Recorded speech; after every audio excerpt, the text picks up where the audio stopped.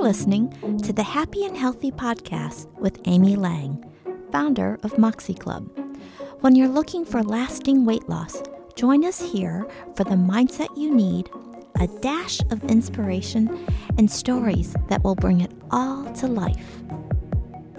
Episode number 36. Well, hey there, Amy here. Thank you so much for joining me for another episode of the Happy and Healthy Podcast. And if this is your first time listening to the podcast, welcome, welcome, welcome. You have picked a great episode to start because today we're going to be covering one of the most common questions I get from new clients. And that is, did I choose the right habit? And in this particular case, my answer was, there isn't a right one. So if you're confused, no worries, I'm going to explain. But before I do, I want to take this opportunity to make a shameless plug for my free 5-day self-sabotage detox. It starts today and you can sign up at moxie-club.com/detox. So if you know what to do, but still aren't doing it and doing it consistently, chances are you're talking yourself either into it or out of it, right? So if this is happening to you and you would love to figure out why and stop doing this, it's some kind of self-sabotage. Maybe it's coming up as procrastination. Maybe you're talking to yourself about not having enough time or lacking motivation. Any of those kinds of thought processes, you're perfect for this 5-day detox, all right? So again, to sign up, it's moxie-club.com/detox. So we are literally starting today, and I'll be hosting a live training at 12 noon Pacific time. And of course, if you sign up, you'll get access to the replays if you can't attend live. Again, it's only 5 days. It will change your life, and it's free. Alrighty, so back to the question, did I choose the right habit? To make sure we're all on the same page, especially for the newbies, I'm referring to the 5 key self-care habits I recommend for lasting weight loss, which are, number 1, when it comes to water, I'm looking for half your body weight in ounces to stay hydrated. So if you weigh 160 pounds, half your body weight would be 80. 80 divided by 8 gets you 10. So we're looking for 10 8-ounce glasses there as an example. So number 2, 5 servings of fruits and vegetables. And just to be clear, I am not saying to avoid protein and healthy fats. Most of us are getting plenty of that. But when you look at the stats for the United States, the nutrient deficiencies in our population, and I mean the vitamins and minerals that we're missing, indicate that a big chunk of this would be solved just by focusing on eating more fruits and vegetables. And then obviously, since our body loves variety, going for all the colors of the rainbow takes care of what each color contributes, all right? So number 3, 7 to 9 hours of sleep. Number 4, 30 minutes of mindful movement, and we're looking for cardio, strength, and flexibility. And when I say mindful, I really want you to be aware of how you're feeling as you move, okay? So focus on framing it in positive terms. And number 5, 10 to 20 minutes of meditation every day. So with these habits now, I want you to add them using the following 3 simple steps. Number 1, I only want you to add 1 habit at a time. I want you to do it slowly so that it's fully incorporated into your life mix. Okay. Number 2, listen to your body. So by this, I mean eat when you're hungry and stop when you've had enough. Okay. Number 3, manage your mind. So we want to make sure that like when we talk about self-sabotage, we identify what those thoughts are and then make sure that we challenge the premise of those thoughts, right, of the statements, and then reframe them to better serve us. So when she asked the question, did I choose the right habit? I want you to consider the premise of her question. And actually, just for a little more context, you've probably heard a lot of people talk about weight loss is 80% about what you eat and only 20% about exercise. And you may also be familiar with the statement, you can't outtrain a bad diet. So my client here wanted to focus on 30 minutes of mindful movement a day to start with. So she used to be a member of the health club I owned in San Francisco that closed back in November. So it's not surprising that when she decided she wanted to get moving again, with this whole pandemic going on, right? When she decided she wanted to get moving again, she joined my program, Worth the Wait. So I'm thrilled to be working with her again, even if it is only via Zoom. All right, so in this context, she wondered if she had chosen the right habit. Again, she's thinking weight loss is 80% about eating, right? And she wanted to make sure that she was choosing the right habit. So she asked if she perhaps would be better off focusing on the 5 servings of fruits and vegetables. And if she's asking that question, then I'm sure others are thinking the same thing that are listening to this podcast. So here's why I told her there isn't a right one to start. Okay. To be a strong, fit, healthy person, you will eventually be doing all 5 of these self-care habits. So where you start really doesn't matter. And the reason it doesn't matter is because our goal is to create a small negative energy balance every day. And by small, I mean literally 200 to 300 calories a day. Negative energy balance is a calorie deficit, okay? So it winds up being about a half a pound a week that you would end up losing. Why do I recommend this? Because our bodies are extremely efficient. And both our brain and our body have energy conservation as a priority. So the body will slow our metabolism down if it senses there's a shortage of calories available. Remember, for thousands of years, food wasn't easy to come by. It was more feast or famine. So those who were better at conserving energy lived and passed those genes on. And those who didn't, well, they didn't get a chance to pass their genes on, right? But these days, food is obviously very easy to come by. And we don't have to expend a lot of energy hunting and chasing or foraging and gathering. It mostly consists of pushing our grocery cart down one aisle and then up another. So we expend far less energy getting food now. And then on top of that, with our sedentary lifestyles, we burn fewer calories than our ancestors probably did. So everything is backwards from a biology standpoint. 200 to 300 calories is easy to consume and takes effort to burn. But when we only talk about a 200 to 300 calorie deficit, we won't be triggering our brain and body to think that it's in a state of deprivation. So I'm going to remind you here of Maslow's hierarchy of needs. All right, it consists of 5 tiers. You've probably seen it as a pyramid with 5 levels. So if we start from the bottom, we have our physiological or survival needs. So that's like food, water, warmth, and rest. And then you go up a level, and that's safety.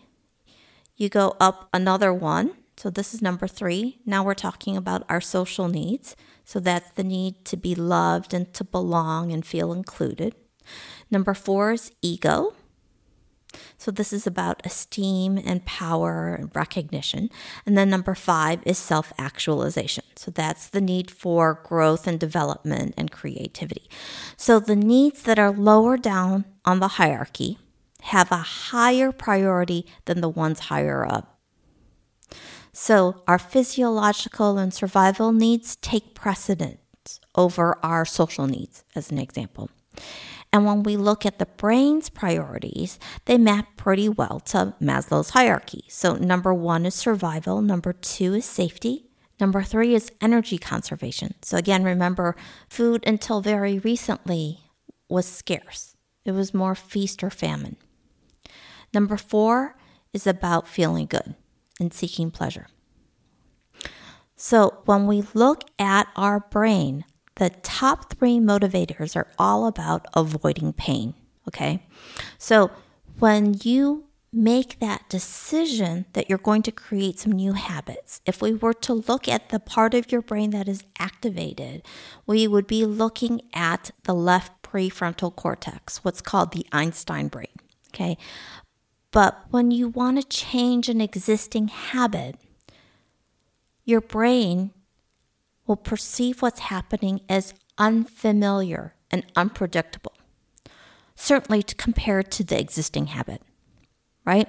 So as a result, that creates uncertainty and discomfort, which does what? It activates the part of your brain that's always on alert for threats to your safety and survival. Again, those are priorities number 1 and 2. So this is our primitive brain. It's automatic, okay? This is all about survival. So this is a good thing. This is the reason why our ancestors survived. They were able to sense when there was danger, all right? So change, again, takes us out of our comfort zone. And as a result, it's our right prefrontal cortex, or our Frankenstein brain, that gets activated, and then it wants to apply the brakes. This is why change is so hard. And we also have that negativity bias to contend with. This is how our species survived, right? So when you look at our brain and our neural pathways, there are something like 5 times the number of pathways for negative than positive patterns. So I just wanted to make sure you understood that this is how our brain works and why that question comes up. And there's actually something else here worth paying attention to with this question. And that is when we frame it as the right one, we are looking for certainty. Again, remember, our brain perceives uncertainty as a threat. And it's also why we are so drawn to quick fixes, because there's a short time horizon for us to see an outcome that we desire. Right? There's more certainty there than something with a longer time horizon. However, and ironically, the right one also creates artificial scarcity. So in marketing, artificial scarcity creates FOMO, right? The fear of missing out, which creates demand and urgency. So I learned about this concept when I read the book Influence, The Psychology of Persuasion by Robert Cialdini. And if you're in marketing, I highly recommend it. But when it comes to weight loss, in this particular situation, there isn't a right habit to start with of those 5. Any one of those 5 will actually work. It's just about where you want to start. And you can definitely create a 200 to 300 calorie deficit by moving more versus, say, focusing on fruits and vegetables, right? So before I wind things up for today, I do want to talk a little bit more about the idea that you can't outtrain a bad diet.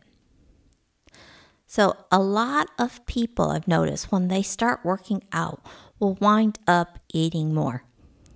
And we justify it by telling ourselves, I worked out today.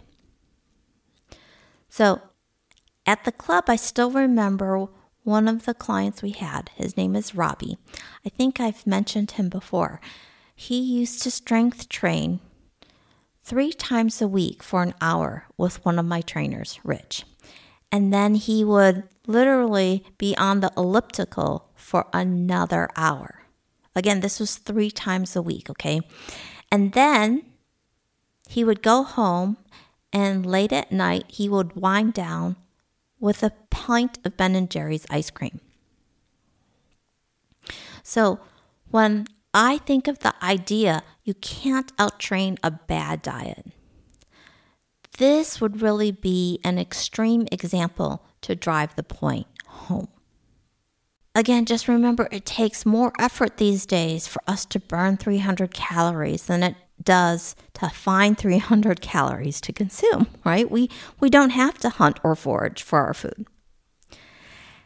And if you're thinking about treating yourself because you worked out today, I want you to consider how you're thinking about food and your relationship with it. By this, I mean, are you using it to nourish your body? Or are you using it to try to deal with an emotion? Are you eating because you're hungry or thirsty? Or is it something else triggering your desire to take that bite or have that sip? In the end, the question behind the question from my client also had something to do with wanting to lose weight faster. So if what you eat and how much you eat accounts for 80% of weight loss and exercise is only 20%, then she was thinking perhaps focusing on food would be better. But again, remember, we are only aiming to create a 200 to 300 calorie deficit. And there's no rush, because with our approach here, you're saving so much time because you're only going to have to do this once. We're not going to be on the weight loss roller coaster. We're not going to be yo-yoing, okay? So all those times you've gone up and down are in the past. And honestly, we can't change it. So I can't give you that time back, but we can create the future we want by choosing what we focus on and what we do today. And one more time, if you want to join us for the free 5-day self-sabotage detox, just go to moxie-club.com/detox. Okay? To wrap things up today, I'm going to leave you with another wonderful quote by Dr. Maya Angelou. Courage is the most important of all the virtues, because without courage, you can't practice any other virtue consistently. You can practice any virtue erratically, but nothing consistently without courage. You've been listening to the Happy and Healthy Podcast with Amy Lang. If you enjoyed today's episode, by all means, hit the subscribe button now. If you're ready to get started, visit my website, moxieclub.com. That's moxie-club.com. And sign up for a free 20-minute coaching session with me. And remember, making your choices when you're in a state of abundance is where the magic happens.